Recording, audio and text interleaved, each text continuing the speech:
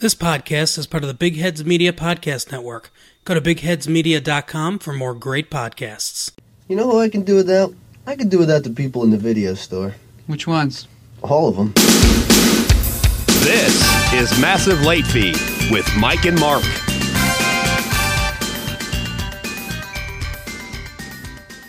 Well, hello everyone. Welcome back to Massive Late Fee. My name is Mark. With me as always is my co-host Mike. How you doing, Mike? Not too bad. How about you? Good. We've had a good week here, adding more and more programs to the network. A bunch of other stuff that I always say when we start the show. We talk about Netflix and Hulu and Amazon and a bunch of other stuff. Not YouTube Prime though. No, we're not on that yet. I'm not paying money to watch Cobra Kai season 2. Sorry. Yeah, I have other ways that I can watch it, like going out to my friend's house, let's say, who also has Prime. Yes. So, the news today, as you guys know, the only section that we do for you, although there is some stuff for us in here too. But Ted and Bill, or Bill and Ted, I guess, if you want to be canonical, has started filming. There's I've seen some pictures of them filming the movie. You know, these things come out all the time now. Photos of them on the set filming, and it's just... Wait, are you saying you got photos of the crew filming the movie? Well, that's what it sounds like to me. Yeah, it's pictures of the actors just like standing around. I mean, there's some crew behind them. But it's like, okay, I've seen a picture of Keanu Reeves before. Yep. I never get these photo things. The one Alex Winter did post a picture of himself on Twitter with a shirt that says Wild Stallions on the back. So I mean, I guess that's cool. I mean, it's good to for him to have a picture of himself current out there just so they stop the search because people thought he's been missing for 30 years. Yeah, no kidding. Poor Alex Winter. I think he's been doing a lot of behind-the-scenes stuff, if I remember correctly. Yeah, he's done documentaries and stuff. I was just being silly over here. None of that on this show. We're never silly. But anyway, so have you heard about this? This is for the people, because I'll tell you how much I don't give a shit about this. For Amazon Prime Day, apparently, they're having a concert with Taylor Swift for Amazon Prime Day. Yeah, that's sort of my reaction as well. First of all, Amazon Prime Day, okay, fine. A bunch of sales in the middle of July. But a concert, it's so weird. Apparently, yeah, I don't know. Is it live streamed on Amazon or something like that? I'm guessing, yeah, that it's going to be on Amazon Prime. I guess I should have read the story before I decided to report on it.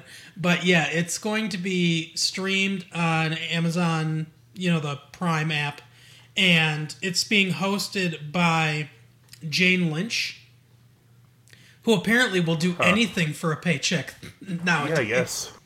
With that, she'd probably do a 40-year-old version series based on her as the main character. Yeah, exactly. Have you ever seen that game show that she hosts? I saw she hosted a game show. I don't know what it is though. It's painfully awful. It's like, I don't know, celebrities partnering with real people and playing categories or something. Huh. They have like a lot of those like weird like revised like TV shows. Like I don't know. I saw something with that Joey Fatone guy was hosting some show, and it was a really bad show, and he's not a good host either. Yeah, I'm not sure which one that is. I know that it's I don't know. It's on like a game show. I think it's a Game Show Network original, so it's like going to be terrible to begin with. Okay, I know that Alec Baldwin's hosting a revival of the Match Game. Huh. One of my favorite 70s game shows, but that show is so 70s. It doesn't work in any other decade. I think, too, a big issue is you won't find people who are as witty as the people who were on that show. Like, modern-day actors don't strike me as being, like, clever as, the great Charles Nelson Riley or, Richard Dawson or, Betty White even. Yeah. No, I agree too. Brett Summers as well. Yeah, that's her name. I couldn't remember it. Apparently, at this concert, there's going to be Dua Lipa. I don't know who that is. Somebody named SZA, Za, like pizza, and Becky G. What? I don't know. It makes me feel incredibly old. I don't know any of who these people are. I feel that if you average out the talent at this, concert, like if you took Taylor Swift and add all these other people, and then divided it, by the number of people that you're including, the number would be very low as to how actually, famous the people are. Exactly. I mean, they might as well go into meme making and start making shows about Little Bub. I think he's dead, actually. Aw, poor No, Little I think this happened like a year or two ago, and I saw like a thing about Little Bub. I'm pretty sure the cat's dead, but I didn't want to comment and ruin everybody's day. That's the sad thing is, it would. Yeah, it really would. You'd have a couple of people slitting their fucking wrists open over that news. MSN Entertainment, so Microsoft News, they've ranked the 50 best TV shows of all time, at least according to critics. Can I guess the top 5? Yeah, that's good. We should. I just want to point out that one of my wife's favorites, My So-Called Life, is number 50. I watched a little bit of My So-Called Life, but it had one season. How can it be in the top 50 of the greatest shows of all time? Apparently, a lot of critics are 38-year-old women. Yeah, I guess. Oh, you know what? Too, I've got. You can guess the top 5. You might be surprised by the top 5. I'm guessing it'll just be the most obvious ones. Do you have them in? Yeah, I got them in order. All right, I'm guessing MASH is on there. Let's see. MASH is not on there. Seinfeld.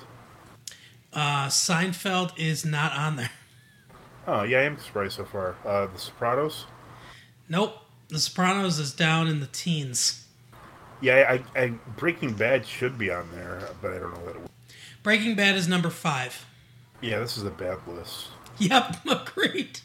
Because, in my opinion, The Wire and Breaking Bad are easily, with no question, in the top 5. Is The Wire even on there? No, The Wire is like number 25. Yeah, this list is terrible. The Larry Sanders Show is number 4. Which, The Larry Sanders Show is funny. Yeah, I've heard a lot of good things about it. I don't know if I'd put it in the top 5, but it's fine. Murder 1 is number 3. What the hell is Murder 1? I have no idea. Wait, what? This is from the American version of People, or MSN, or whatever? Yep, I think they're basing it off Metacritic scores. That's what they're doing. They're just basing it off Metacritic scores, and like all the top ones have 99 out of 100. So like Breaking Bad's number 5, but it's 99 out of 100. That's dumb. So they're all the top 5 are 99 out of 100. The number 1 show is Rectify. I don't even know what that is. Me either. So I guess, I don't know, hard to say if it's number 1 or not, but I'm going to say no, because Breaking Bad is, and from everything I've heard, not only from you, but from other people, The Wire should absolutely be up there as well. Yeah, The Wire is great. Rectify seems like the theme song would be sung by Becky G. Yeah, I'm guessing that's true. That's her encore every night. Right. Theme from Rectified. So the last bit of news that I have is some sad news. Max Wright, the dad from Alf, Mr. Tanner, I think that was his name, right? I don't think so. I think that's Full House.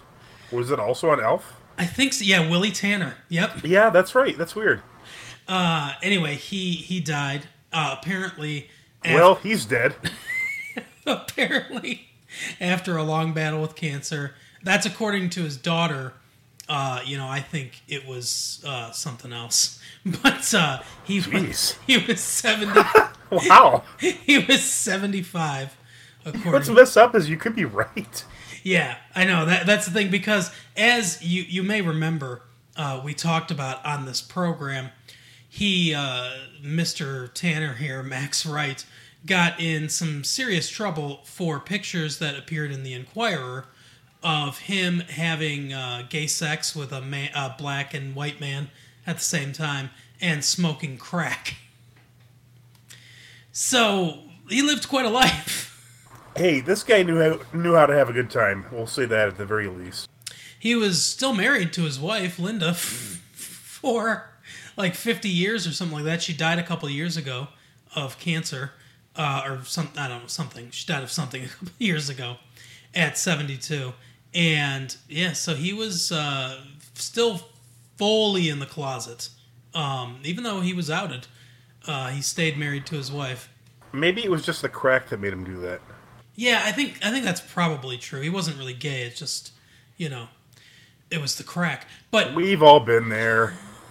Yeah, who hasn't gone on a weekend crack bender and had interracial sex? Yeah, and if one of the guys is black and the other is white, they cancel each other out. Exactly. So yeah, exactly. It's like pigmentation. It's like mixing colors together. It just becomes clear. So you're really just masturbating at that point. Yeah, it's like you're just thinking about it.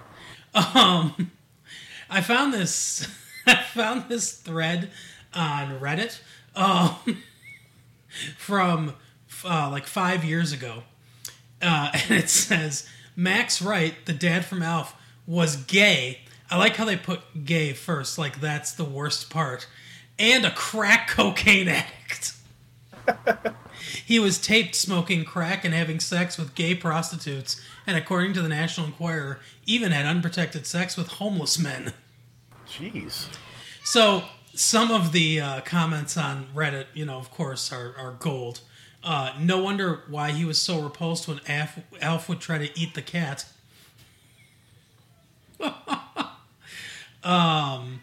Somebody says, and then they get into an argument about this, according to the National Enquirer with a question mark, and someone said, there are photos printed in the Enquirer, and then the person responds, oh, photos, that's different, that makes it all true.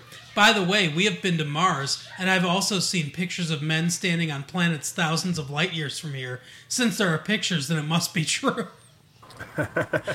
And then somebody goes on to explain that Artie Lang and Nikki Cox, two of Max Wright's co-stars from the Norm Show, friend of the show Norm Macdonald, the show Wright was on after Alf, positively identified him as the person in those photos, which are actually just stills from a VHS tape the Enquirer obtained of Max Wright having sex and smoking crack with homeless male prostitutes. Okay, yeah, I guess they can be homeless, but, if they're prostitutes, I mean, they're gainfully employed anyway. What are they doing with all that money is what I don't know. Exactly. Buy a house. And it was known at the time that Wright was an addict since he'd gotten several DUIs while employed as an actor on successful primetime TV shows. I mean, it's so funny that he's such a talent. They need to keep him, employed after all. Yeah, no kidding. He's the most generic fucking actor I've ever. Yeah. And apparently, according to this, on Jay Moore's podcast, Artie Lang, which I didn't even know Jay Moore had a podcast, but yeah, I've listened to quite a few episodes.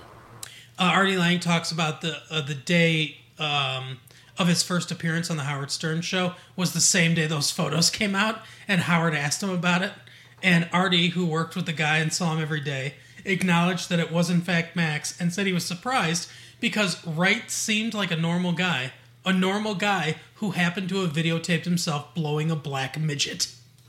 Jeez. I can totally hear Artie Lang saying that, by the way. Yeah. Don't speak ill of the dead, but crack is whack. And rest in peace, Max Wright. Rest in peace. I wouldn't necessarily say just because you're there's a picture taken of you smoking crack that you're a crackhead or an addict. True. He at least dabbled in crack once. He dabbled. Yeah. He's a dabbler. But, he also was forced to star in a TV show where a puppet got all the best lines, so... Here's our new TV special for the Hallmark Channel, Max's Crazy Weekend. Oh my god. So, that is the news for today. I don't know. I guess we'll go with educating Mike next. I never know what or care what order we do this in. Yeah, I don't know. But I decided to just go with something really strange today. I couldn't really figure out how to tie it into Good Omens, which is what we're talking about. But are you familiar with the director Harmony Korine? Yeah, I'm a big fan, actually. Really? Yeah. I know he did Spring Breakers and some other stuff. He did the movie Gummo. He did the screenplay for the movie Kids, which he wrote when he was like 17 years old or something like that. Mm-hmm. And then if you want to see some entertainment, look up Harmony Korine on the David Letterman show. There's a bunch of clips, and it's just insanity. Well, it's funny because apparently you are already educated on this, but Gummo is the movie we're doing. Okay, yeah, that's an amazing movie. I have never seen it, so this will be like educating me, I guess. It's really not like a typical movie, you know. I mean, it's not. You could really even argue that it's like a piece of art put on film. It's a lot of like really disconnected scenes that all take place in the. It's the city of Xenia, I think, Ohio, which is like historically struck by like a major tornado. Yeah. And so there's all these like kids just kind of wandering around, just getting into like the most insane like things. Like there's like a woman that they like who's on life support, and they just like cut the life support for no reason. Oh, interesting. Yeah, there's like a really weird like black and white little like film within the film. It's like some weird satanic ritual that takes place with cats that are like dead. Okay. This bathtub you've ever seen, and he's like eating toast or something like that, or like someone stapled toast. It's a very odd movie, but it's hard to describe. But it's something that's really interesting. Which and as far as I like movies, interesting is a huge factor, and this is a very interesting movie. Yeah, well, according to the plot summary here, I mean, it kind of goes through what you just went through. It talks about Tumblr and Solomon, who are hunting feral cats. They bring the cats to the local grocer, who intends to butcher and sell them to a local restaurant. And the grocer tells them that they have a rival in the cat-killing business. Lots of cat killing going on in this movie. Also, a boy... Well, that's a connection to our previous topic of Elf. Yeah, exactly. But also a boy with bunny ears and no shirt that just kind of walks around the movie. Yeah, he's in pretty much... He connects the movie, really. Chloe Sevigny is in this movie too, right? I don't think so. She was in Kids. I don't think she's in Gummo. She might be, but I don't believe so. Let's see. Yeah, she plays Dot. Okay, I didn't even realize it. So there's some flirting with a gay dwarf.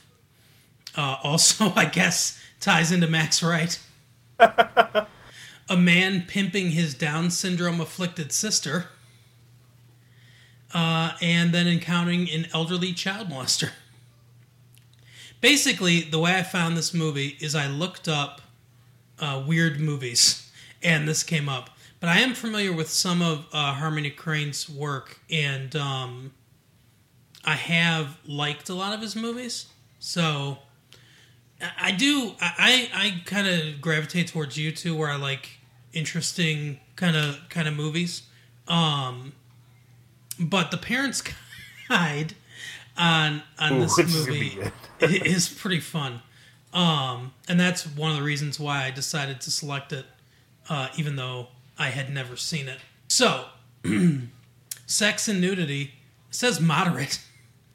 A boy refers to a cat as a lesbian. The cat is later said to be pregnant, which is sex and nudity, I guess. Okay. I'm not exactly sure how, but apparently that cat wasn't much of a lesbian. Maybe she went both ways. Like our friend Max Wright. Right, exactly. We see the bare breasts of two female characters as they put duct tape over their nipples. then pull it off to make their nipples seem larger. They are then both seen jumping on a bed together with a younger girl as well, with duct tape covering only their nipples, but they are still topless. That sounds like a good movie so far. Yeah. A character feels up a girl's breast to check if she has lumps. Is that really... Come on. I mean, like... Okay. If it's like, you know, he's just using it as an excuse, sure, I guess it can go in this category. But if it's actually medical, come on. There are people out there who think statues should be censored, so there you go. Yeah, that is true. A girl describes in voiceover how her father had raped her. Okay, that's pretty graphic. Most of the voiceover is muffled by a disorientating screeching noise when it might be graphic. Yeah, see, like, hearing this stuff, that I like that kind of... I mean, like, obviously I don't like that, you know, I don't like that subject matter necessarily, but I like that stylized quality of it where, you know, it's a voiceover, but there's disorientating, ambient noise underneath it. You know, I can see how that could add to a feel of discomfort, you know, and things like that. I like that kind of stylized stuff. Right. Some moderate references. Okay. Violence and gore. There is some footage shown of a destructive tornado. A large animal, possibly a cow, is shown falling from the rooftop to the ground dead. This is supposedly actual footage. Oh, the Parents Guide is calling into question Harmony Korine's credentials, I guess. Oh. Two boys shoot down another boy with BB guns. All right. A boy pees from atop an overpass onto passing traffic. That's under profanity. Yeah. How is that not under sex and nudity? I don't know. Some derogatory phrases aimed at homosexual/lesbian characters and minority characters, including fag, the N-word, and queer. 64 uses of fuck, 16 uses of shit, 13 uses of pussy, 11 of ass, 9 uses of bitch, 6 uses of queer, and asshole. Okay. So I just like that the people who, like, you know, do these, like, you know, have actual numbers. Like, I just wonder how they get these numbers. Like, do they have to watch it, like, so many times to make sure they get every, you know... I mean, do they write down whenever someone says fuck, they, like, check a box, and, like, shit, there's another box? Or do they, like, watch the whole thing, like, oh, they said fuck 17 times, let me go back and see how many times they say... Seriously, you have to have no life to do this. Or do you get, like, the screenplay and, like, Control F? I mean, that's a lot easier, but it's still really ridiculous. Yeah, I agree. Violence and gore. 2 brothers are featured who are said to have been Jehovah's Witnesses who murdered their parents. That's fair. If your parents raised you as a Jehovah's Witness, that's fair.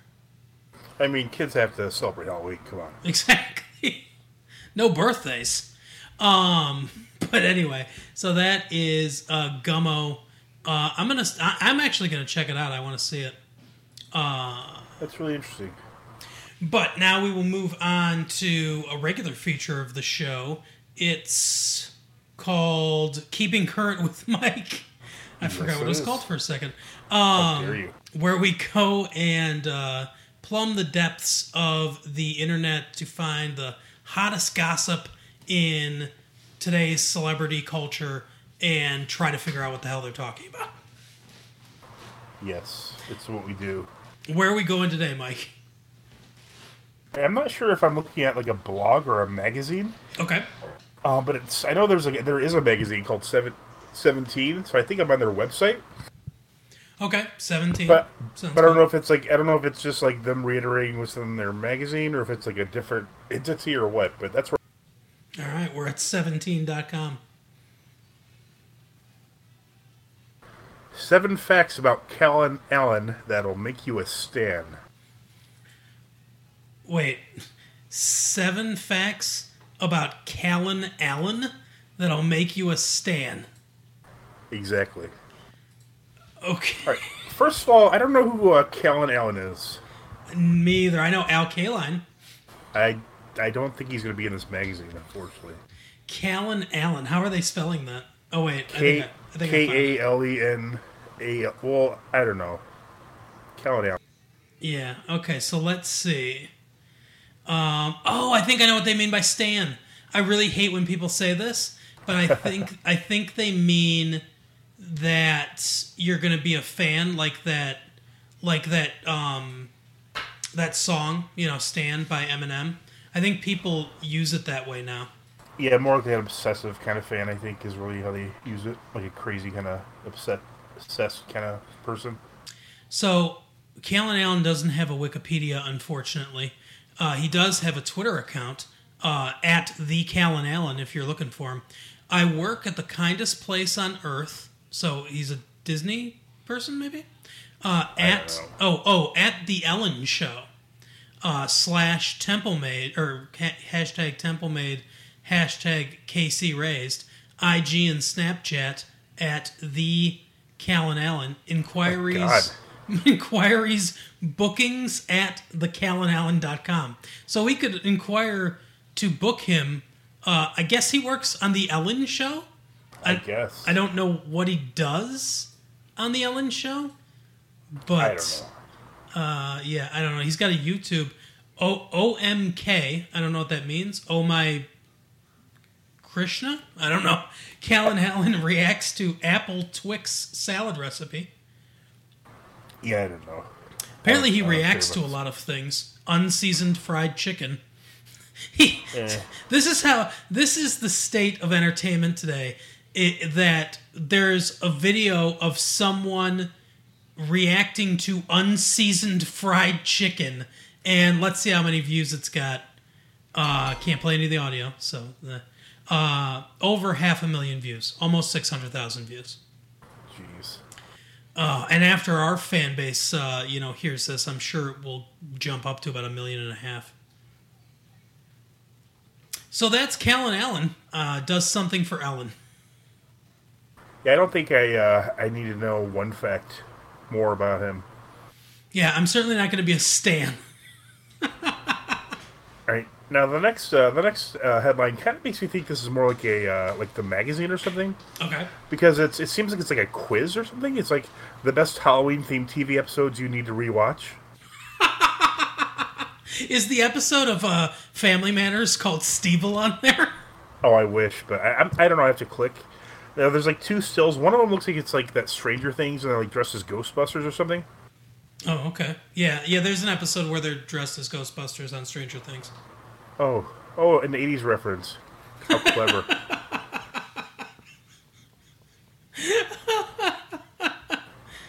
Yeah, Stranger Things could just be called Reference, the TV show.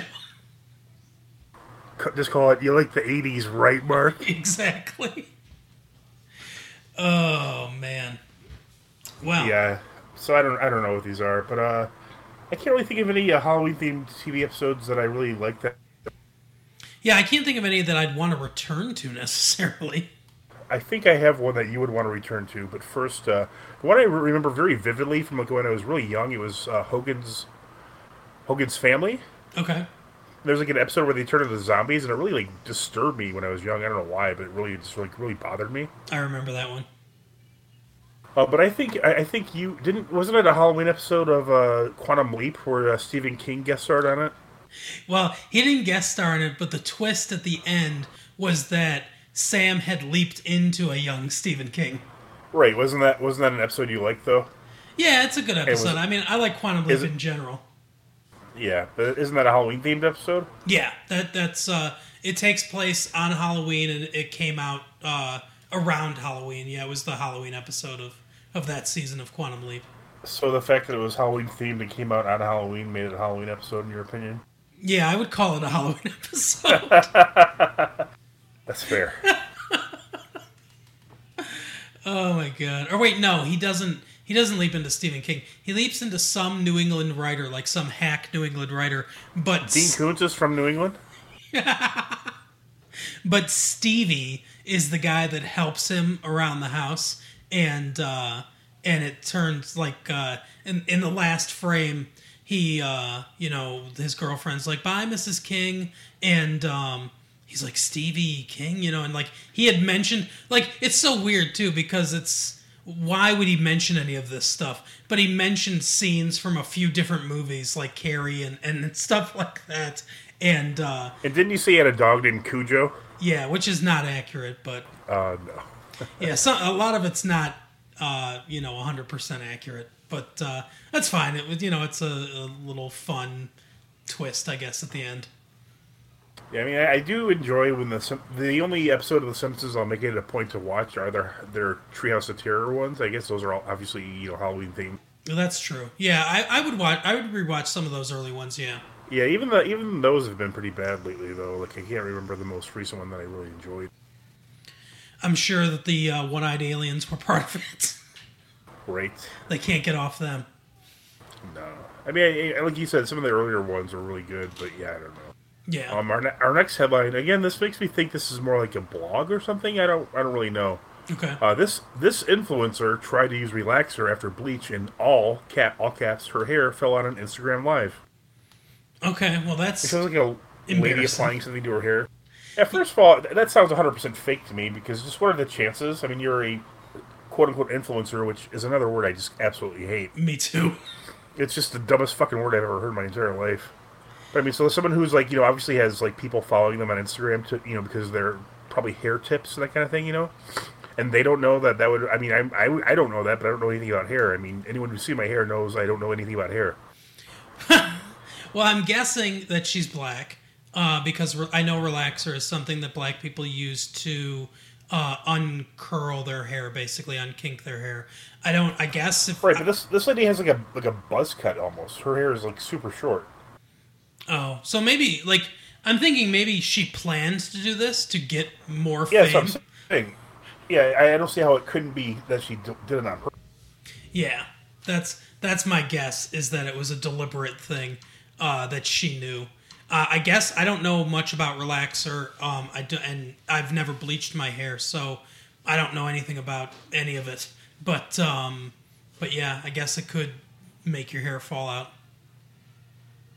Our next quote-unquote story, these Harry Potter coffee cups will make your Starbucks trip so, all caps, much better. Wow. Yeah. Okay. That's just obviously an advertisement. So that's news. Yeah, but I mean, I assume this is tied into the new, like, Pokemon Go type game. It's like Harry Potter's, I don't know, wizard something? Or Yeah, I heard about it. Wizarding World, maybe? Yeah, I heard about it. My wife told me about it because she likes Harry Potter, but I think she downloaded it and played it for about 5 seconds and was like, "Yeah, I don't care about this." Yeah, I heard a lot of people say it wasn't as good as the Pokemon Go, which was fun. I played that a little bit. I didn't have a phone that could do it, but my wife did at the time, so we played that a bit. Yeah, I mean, it's probably been like already like it probably came out way too late. If it had come out around the time or before Pokemon Go, I'm sure it'd be like a huge success. But now it just seems like something people have already done. Yeah, I think people have kind of had their fill with that type of game. Yeah, at least for now, especially with all that walking. Exactly. Who wants to do that? Our next top story: 10 signs Miley Cyrus's quote-unquote mother's daughter unquote is the ultimate feminist and. Okay, so I'm guessing "Mother's Daughter" is the name of a Miley Cyrus song. Right.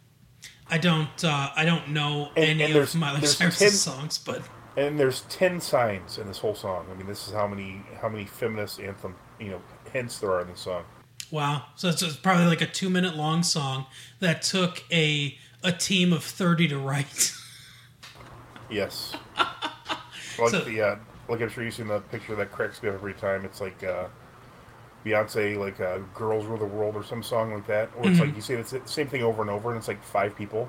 And then like next to it are the lyrics to Bohemian Rhapsody. It's just Freddie Mercury. That's it. Yeah, exactly. One thing, I saw a YouTube video one time about why music is so bad now. For the most part, anyway. Like popular music, and it made a lot of sense. They talked Not about space fuck. They talked about how in the old days there was a lot of variety. Like if you listen to, I know you don't like the Beatles that much. I don't know how you feel about the Beach Boys.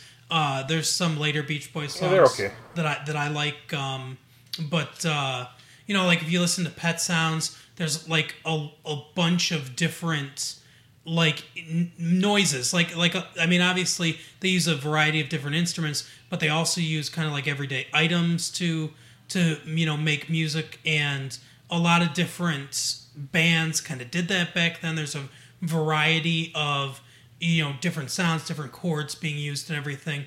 And now with what they do with computers and autotune and everything gets homogenized and like auditorially compressed into this very narrow range, using a lot of the same chords and a lot of the same stuff. And there's a handful of writers that write all the really popular songs, so there's not much diversity of voice in the popular songs either, in like the the point of view and things like that of popular songs. So that's kind of why everything, all the pop music now kind of sounds the same and very homogenous and things like that. And that's what differentiates it from, older music, or, the few people that are out there now that are still doing things kind of more the traditional way. But it was I wish I could remember what it was called, because it was probably, I don't know, like 40 minutes long, and this guy goes into all these different explanations. He's obviously a musician, and it was really fascinating, and really, because like I don't like a lot of the popular music now, but I never really had a reason other than like I just don't like it. It doesn't it doesn't suit me. But him going through all this stuff, I was like, yes, that all makes total sense.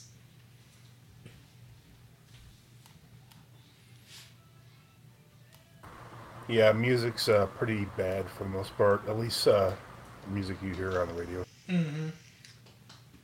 Yeah, you can find some hidden gems out there still, but yeah, all the very popular pop music is shit.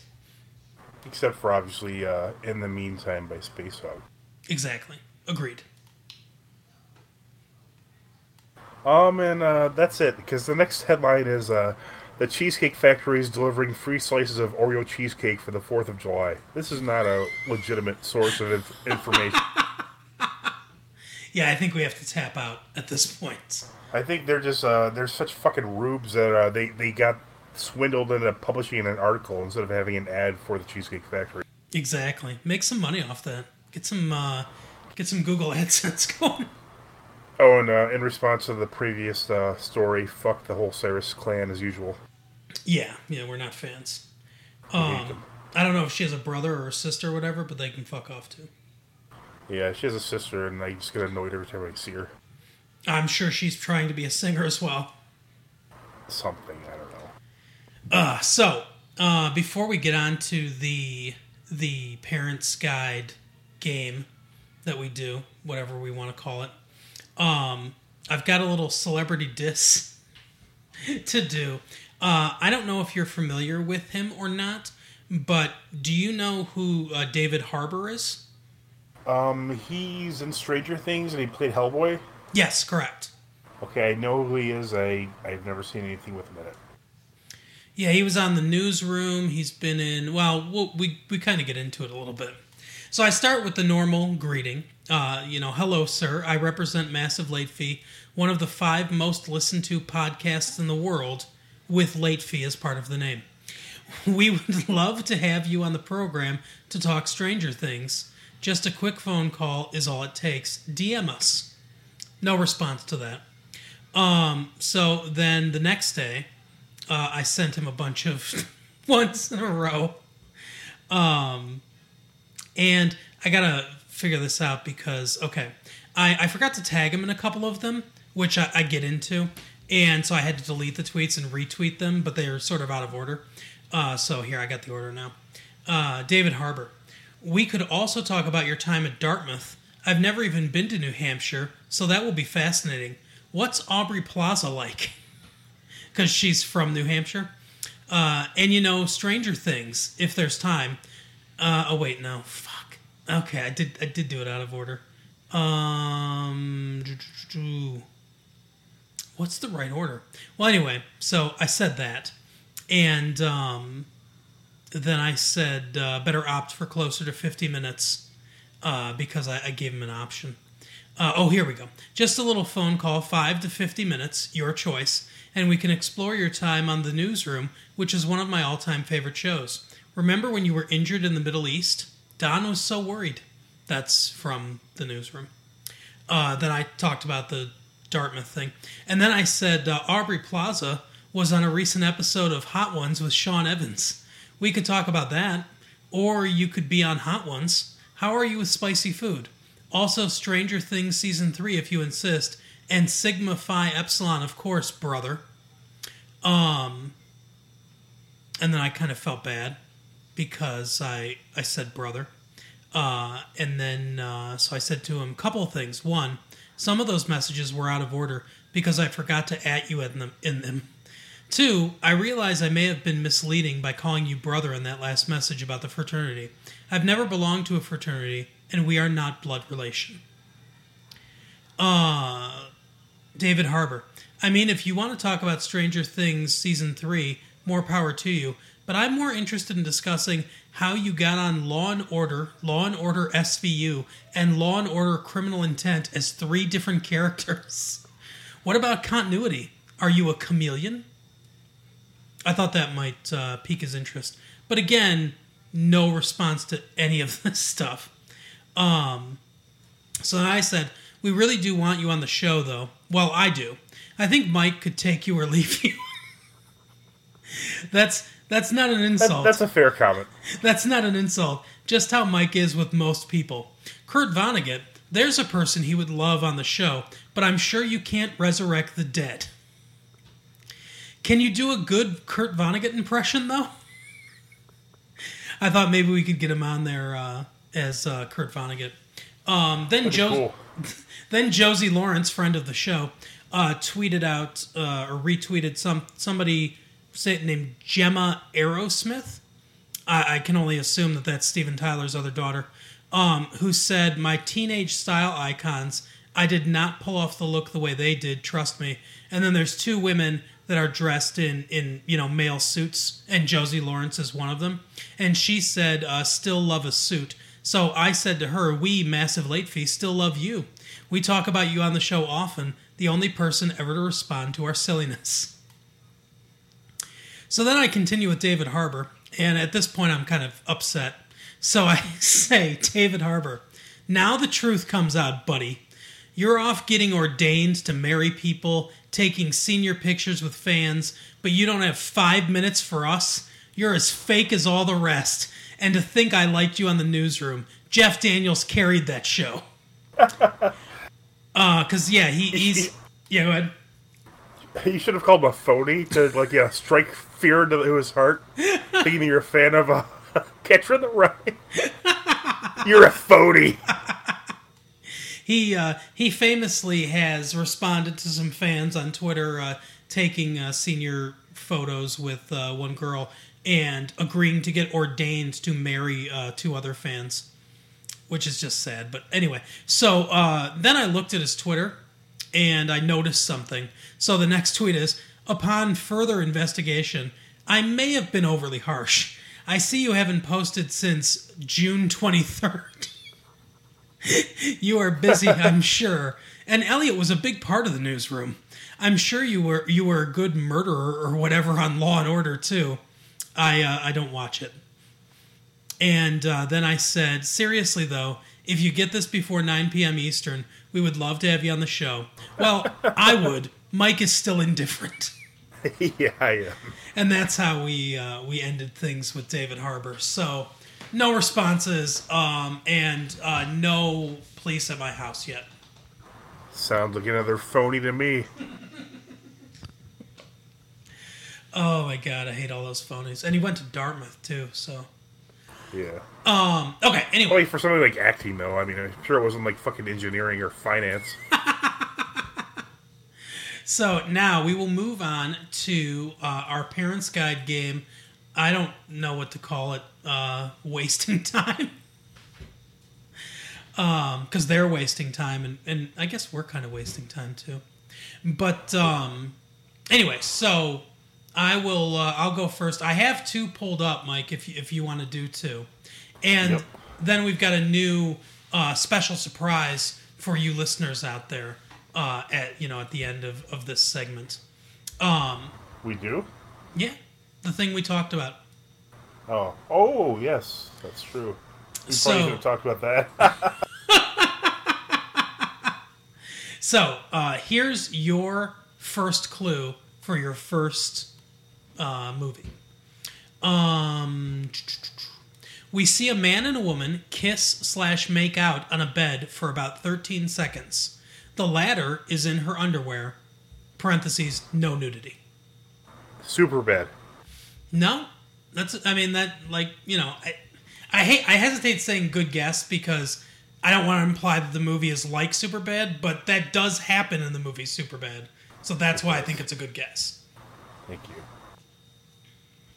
This one, I noticed whoever wrote it is hilarious, like not intentionally, but it's like they seem like the most like sheltered person I've ever heard of. Okay. So this is under section nudity. There is really only one bad part, and it's very brief. There is some language too, though, but nothing too bad.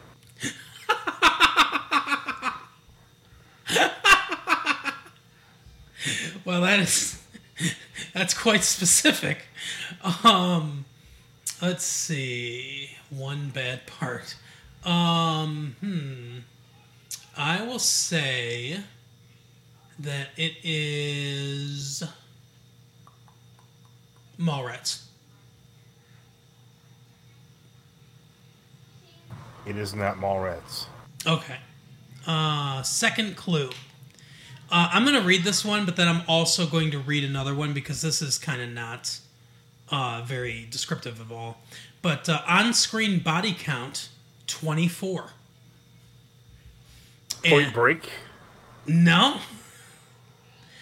And then a man punches another man in the face 4 times, leaving him with blood pouring from his nose.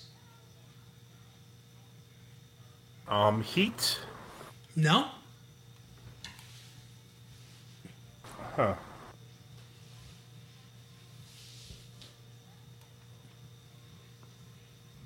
Talk of having sex. Okay, so they talk about having sex. There's one scene that's kind of bad, and there's some language. Dogma?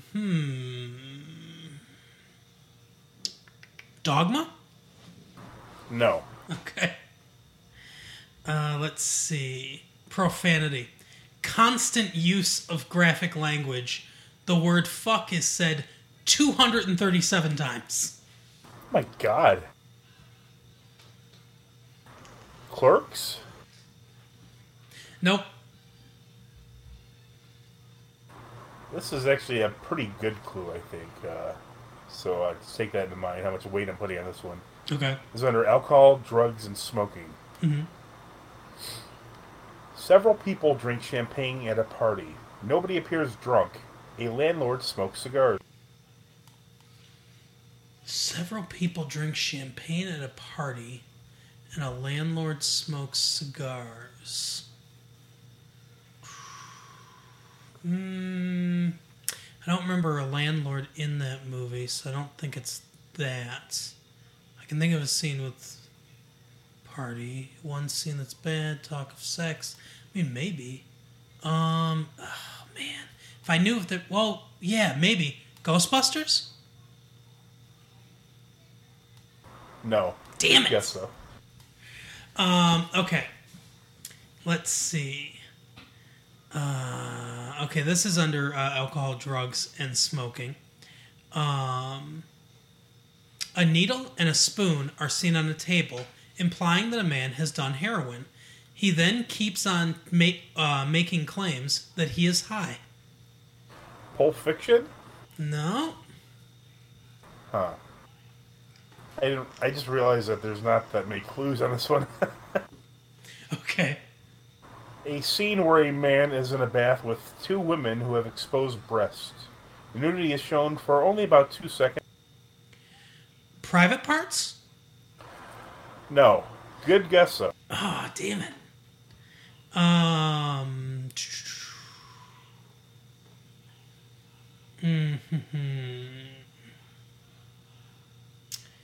Men are seen packaging bags of cocaine in a dope house. Is this Snark? No. No. I say we should just make sure there's a rule you can't repeat one because Yeah. that's hilarious. But no. Let's see. Okay, I'm trying to think of mine. Is it my turn or Yeah. approximately 14 uses of the F word? A man in a bathtub with two topless women. A landlord that's smoking a cigar. Bunch of people drinking champagne. I mean, obviously it's a party. Like it's a New Year's thing or something. Oh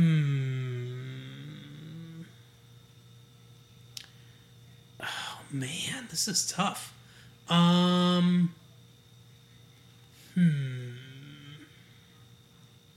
I will say Spider-Man, the first one. Nope. Two men get shot in the head with blood mist. Not graphic.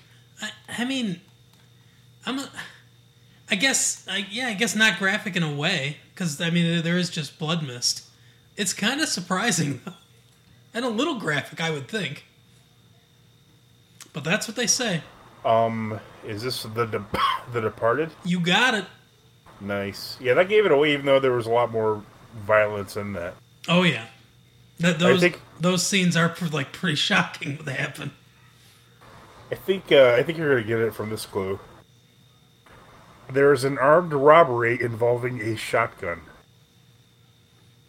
Armed robbery involving a shotgun. Someone's at home, like, Huh?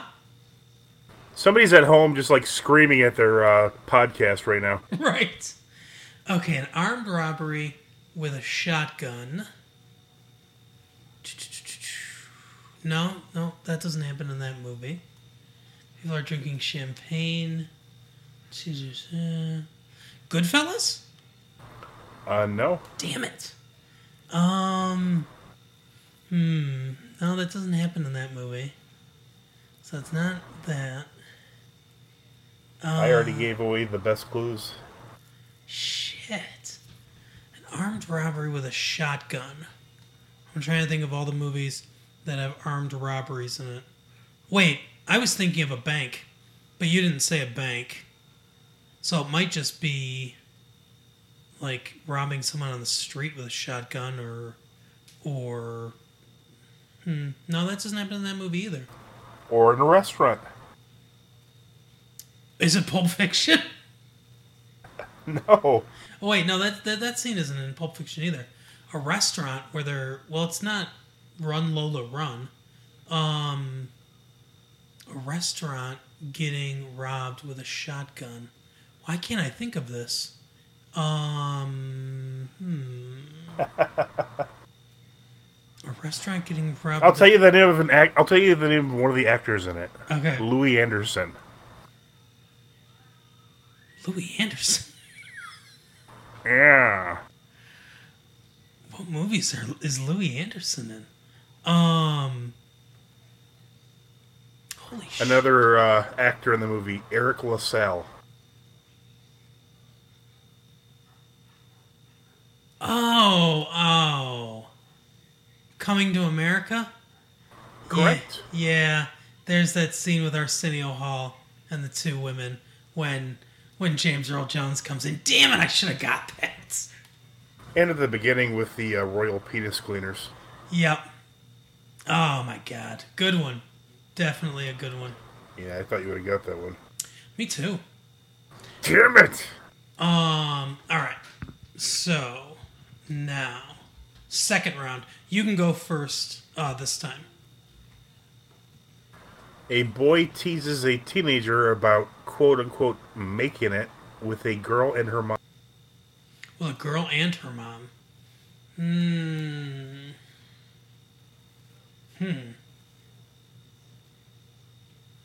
By the way, I've never seen this, but I'm almost 100% positive you have. The term "making it" really kind of dates this movie too. Yeah. Okay, making it with a girl and her mom.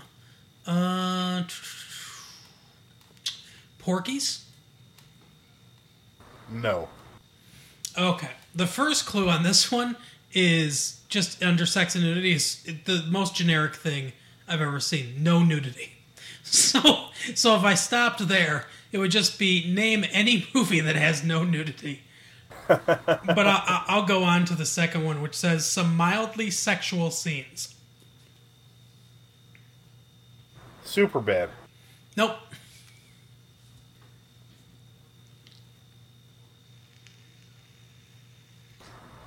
A teen boy makes a wish at a wishing well that he will make it with a lead female character. The Goonies? Yes. All right, finally. Okay, so as per our rules, I'll go to one of the more, explicit ones. Okay, this is the very next one down, actually, from Sex and Nudity. And this has a character's name in it, so I think it'll help you. Two girl groupies are brought to Lestat. He seduces them, but nothing sexual occurs. This is unfair. I've barely seen this movie. I know. Like, I literally saw the first 5 minutes, Queen of the Damned. I mean, I thought that was a great, clue, the first one anyways. According to last week, you saw the first 15 minutes of it. I don't know what it was. It was not a lot at all. That's why I chose it, but yeah. So, now, how do you want to do this? So, I will tell everyone first, we've come with an addendum to our game here. The last movie, we're going to give you clues, listeners, and the first person to add us at Massive Late Fee or at Massive Late Mike. Is that what it is? Or Late Fee Mike? Yeah, at Late... Late Fee Mike, I think. Yeah. So the first person to at Late Fee Mike or at Massive Late Fee with the correct answer will get a shout-out, and as we go on, I think we'll give prizes away, too.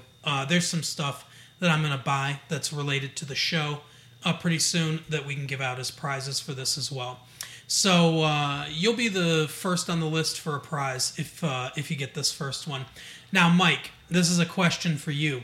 Do you want me to tell you what the movie is, and then, and obviously cut that part out, and we can go back and forth and do like 4 clues or something? Or do you want me to just read them, and like next week you can pick one and read it? Yeah, that sounds better. Okay.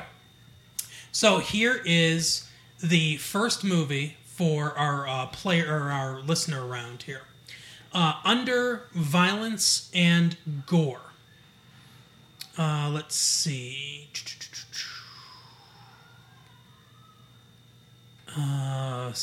Okay. Using rifles with scopes, some spectating characters, I'm eliminating their identifying marker, fire upon racers. One racer's vehicle is damaged by a bullet and destabilizes, killing the operator. So that is clue 1. Clue 2. Let's see. Under frightening and intense scenes, the battle near the end of the film is intense, but with minimal to no blood at all. Only several dead bodies are visible. A child, only slightly nervous, is caught up in the violence as well, being fired upon by enemy forces and he fires upon them accordingly. So that's clue 2. Clue 4. There's not a ton. Like, there's under sex and nudity, there's none, and under profanity, there's none. So let's go with violence and gore. A man is stabbed in the middle of his torso. He gasps in pain and falls to the ground, and can be briefly seen having a hole through his back. And then the fourth one. Okay, this one, I think, this one gives a little more nuance to it, because I want people to kind of be able to get it. Not evident, this is under profanity, not evident, but some alien language spoken have the inflection of it once or twice. So we don't know what they're saying, but it has the inflection of maybe profanity a couple times in some alien language. So those are your 4 clues. If you can figure out what movie we're talking about, get to us at Massive Late Fee on Twitter or at Massive Late Mike on Twitter and tell us. And the first one will be first on the list for a prize to be determined. Mike. He'll be the reigning champ. Yeah, exactly. So, now, before we get on to our main topic of the night, we have a promo, and this time, I actually did my research, and I know who the promo is for. This is How I Met Your Friends. We've promoted them before, but I love their show. My wife was a big fan of Friends. I always thought it was okay. But I like How I Met Your Mother, and my wife's a big fan of that show as well. So here, without further ado, is a promo for How I Met Your Friends. Do you watch Friends? Do you watch How I Met Your Mother? Then you should listen to How I Met Your Friends. Hi, I'm Kathleen. And I'm Julie, and we are the ladies behind How I Met Your Friends, the podcast that explores the similarities and theories of Friends and How I Met Your Mother. Every week, we watch an episode from each show and dive deep into the crossovers and catchphrases. So if you've ever noticed the similarities between these fantastic shows, come check out our podcast. You can reach us on social media at How I Met Your Friends Pod or email howimetyourfriendspod@gmail.com. And that was How I Met Your Friends. Take a listen to them. They are fantastic, one of my favorites on the network. But I love all the podcasts on the network equally, just like they were my children, even though that's probably not true. But but How I Met Your Friends is a fantastic podcast. So today we are at the penultimate episode of Good Omens. Things get pretty intense, Mike. Especially right off the bat. What did you think first? What did you think overall of this episode?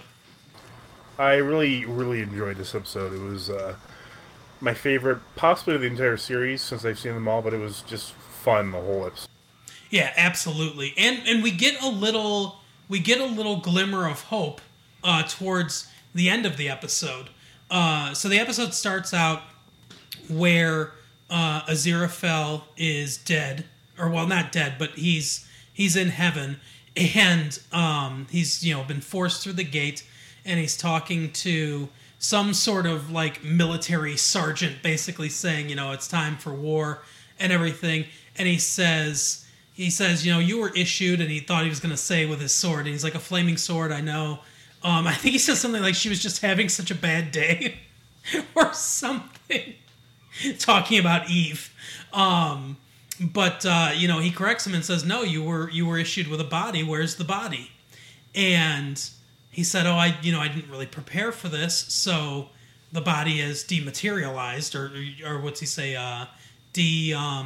Not decomposed, but I can't remember the word they use. But it's gone. It was destroyed in the passage over, and he wants to get back down to Earth because he still wants to try to stop this thing. He doesn't want to fight. He's not a fighter. So he goes to the big, Earth spinning around there and figures out how he can get back, and basically says, because he says, what are you going to do without a body? You can't possess people. And he's like, well, demons can. Why can't, we or whatever? So he goes down to Earth, and he appears to Crowley. And Crowley can see him, obviously, because he's also, a supernatural being. And Crowley's gone to the bookstore and sees it's on fire. He thinks that Aziraphale is dead. It's funny how touching it kind of is, too. Because, he's like, oh, I lost my best friend and everything. And he's clearly upset, and he goes to the bar to drink, and that's where Aziraphale appears to him. And Crowley had happened to pick up the one book that he needs from the bookstore. And he's got all the notes in it as to where Adam is and how to get to him and everything. I thought this was a really, like I said, it's endearing how well it's written in the fact that it's funny, but also kind of like, hits you emotionally too a little bit with the relationship that the two of them have built up. Did you find that too, Mike? Yeah, it's really well done. Everything that leads up to this episode, it's very well written. I mean, the entire thing. It's like the perfect length for a series, in my opinion. Yeah, absolutely. So Aziraphale tells him what to do, and Crowley gets in his car and starts heading, for Haddonfield so that he can try to forestall the end of days. And Aziraphale goes looking for a body that he can inhabit. Then we go back to Adam, kind of keeping his friends still, in place. He's levitating. His eyes are, creepily like two red stones just burning in his face. Right. I'll tell you, I'm sure the budget on this is not huge. Certainly nowhere near what a movie would be or anything like that. But whatever money that they spent on this was spent well. Because even though it's like a simple thing, the special effects, there are a few special effects that are maybe a little wonky, but the special effects when it comes to the demon eyes and stuff like that are outstanding, and they really add something to it, I think. And Adam is just like incredibly creepy and everything, and he makes his friends smile. He's talking about the Four Horsemen. The Four Horsemen are gathering together. This is like, obviously things are really ramping up now, so it's a lot of quick cuts. The pace of the episode is really ramped up, so a lot of things are kind of happening at once. We get the Four Horsemen sort of meeting together at a cafe so they can get on their motorcycles and ride together. We've got Adam, kind of torturing his friends, and then eventually he lets them talk, and he says, I'll give you different parts of the world. I'll give you America. I'll give you Russia and Asia. I'll give you Africa and all this stuff. And they're basically like, we don't want it. We just want to stay here. This is where our family is. This is where our friends are. We don't like you anymore. We don't want to be friends with you anymore. He releases them, I think, kind of realizing that by keeping them captive, they're without a choice to want to be with him and to be friends with him, that it doesn't mean anything to him anymore. So, he kind of releases them, and they start walking away, basically saying, we don't want to play with you anymore, like kids would do. And he, he gets all pissed off. The dog doesn't even want to be with him anymore. The Hellhound starts leaving, and that was the biggest surprise to me. I'm like, wow, even the Hellhound doesn't want to be around him. But then he sort of cries out to the sky. I feel like, because there's all these voices whispering, basically telling him, you don't need him, you have us, do this, do that, like kind of commanding him from hell. And I feel like his screaming is basically just screaming all the voices away. And then he kind of collapses to the ground. They go to see if he's okay, although they do have a cricket bat just in case. That's raised, ready to strike, and he basically seems to come back to normal and says, that he apologizes and says that what's going on, and he basically says it's it's the end of the world and only we can stop it. So it seems like Adam's now on board with stopping Armageddon, which gets me to kind of think that maybe it won't end in the end of the world somehow. What do you think, Mike? Yeah, some of my favorite parts of this whole series is just Crowley and his Bentley just completely on fire and just having the time of his life. Yeah, that's great too, because one of the evil things that he did do is he reconfigured what do they call it, the M24 or something? It's something like that. It's like a highway that surrounds London. Yeah, I don't know if that's true or not. I mean, with all the things that are accurate in this book and in this movie, I'm gonna guess it is. I don't know the roadway system in London very well. Right.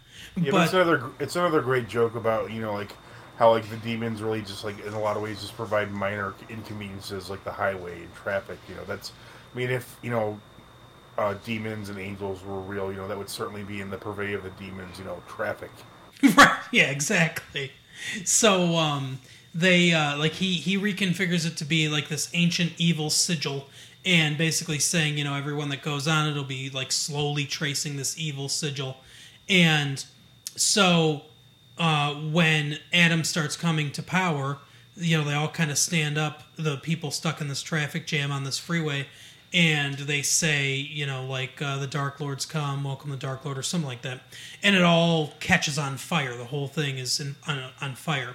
And Haddonfield is outside of London, so no one's able to get in or out because the entire roadway's on fire.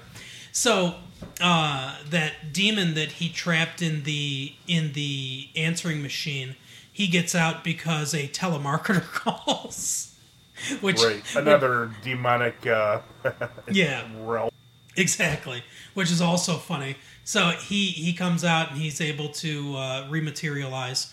And then he shows up in Crowley's car, which is, I think is a funny thing too, because, it seems like they can materialize and dematerialize wherever they want to, but they can't get around this fire somehow. I don't know if it's because it's the sigil. That's my guess. Is that the power of it keeps them in? They don't really go super deep into the mythology, which isn't a bad thing. Yeah. So Crowley basically just says, well, we're going through it. And, the other demon he's like, oh, we're never going to make it. We're going to, catch on fire. Don't do this and everything. And he drives through and the voice of God, Francis McDormand, basically says that, he has, like Crowley has something that no other demon has, which is imagination. And he's basically imagining that his Bentley is fine and that he's fine and that it's not on fire. So the power of imagination is which I think is kind of endearing and also funny from a writer, that the power of imagination is what powers him through this. But the other demon gets torched, and Crowley just drives up and drives through it and drives into Haddonfield in this flaming Bentley. Which is another thing too, that the effects on that are really good. Like you can't. Oh yeah. They don't look that fake at all. And he just couldn't be happier in the burning car either, which just makes me crack up the whole time. Yeah. So he runs into this nosy neighbor guy, and who is doing his best to not look like put out or perturbed that there's a car that's on fire 5 feet away from him. Right. It's kind of funny. They have what he actually wants to say, that kind of scene, cut, that kind of stuff. But basically, he just politely gives Crowley instructions to the Air Force Base. Yeah, so they're all going to the Air Force Base. The Four Horsemen are going there. Everyone's converging there. Anathema, I can never pronounce that name right, but her and Pulsiver are going there as well because they, Agnes Nutter's prophecies kind of lead them there. And so they're going there. Adam and those kids are going there. Crowley and Aziraphale are going there, and the Four Horsemen are going there.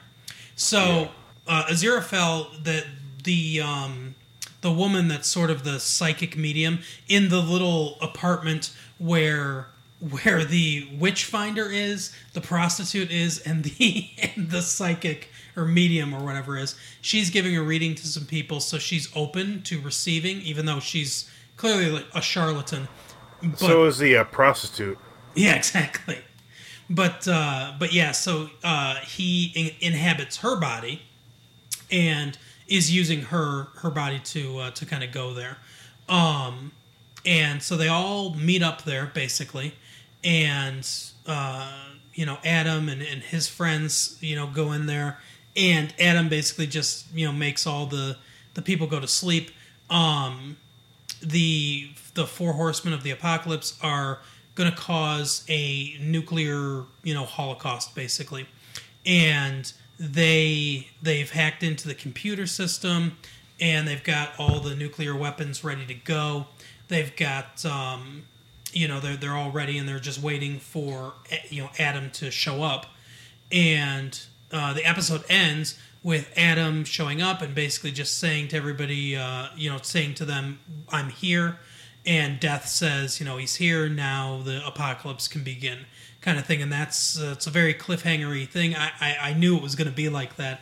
And that's kind of where the episode ends, and, that's where we'll pick up next week. I assume it'll be kind of like right after that, cause sort of a immediate pickup thing. That's my guess. Yeah, you're right. Very exciting episode. Like I said, there's a lot of kind of emotion with the two main characters and everything that kind of go into it.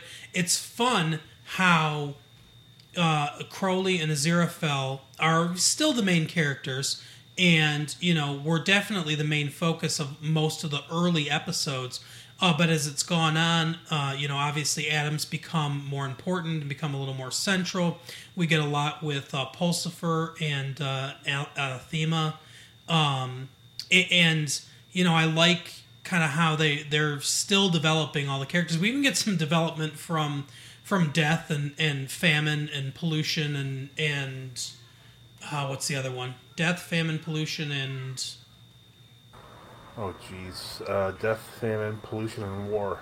Yeah, War. That's right. But we even get a little bit of kind of development from those characters. We see clearly that Death is the leader of the Four Horsemen. We also, I was asking during the episode to my wife. My wife and I were watching it, and I said, do you think they're from hell? Or are they from heaven? Or are they just, like, independent? Basically, I don't even think I raised the possibility of them being from heaven. I think I said, do you think they're from hell? Or do you think they're just completely independent beings, that this is just kind of like their job? And they answer that question in the episode. I think it's Death that basically says, we're not heaven or hell, we're, in between or whatever. And I thought that was satisfying too. The little attention to details of that stuff, I think, is really good too. I really, really like a lot of Neil Gaiman's writing, and I like this very much.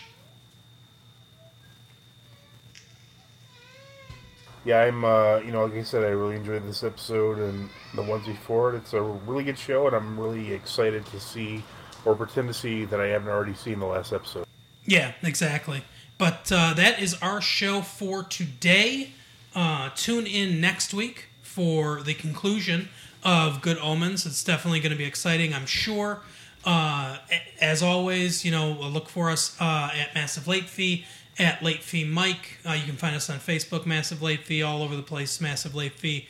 And again, decipher those clues, see if you can figure it out, and message us. First person to message us with the right movie, is the winner.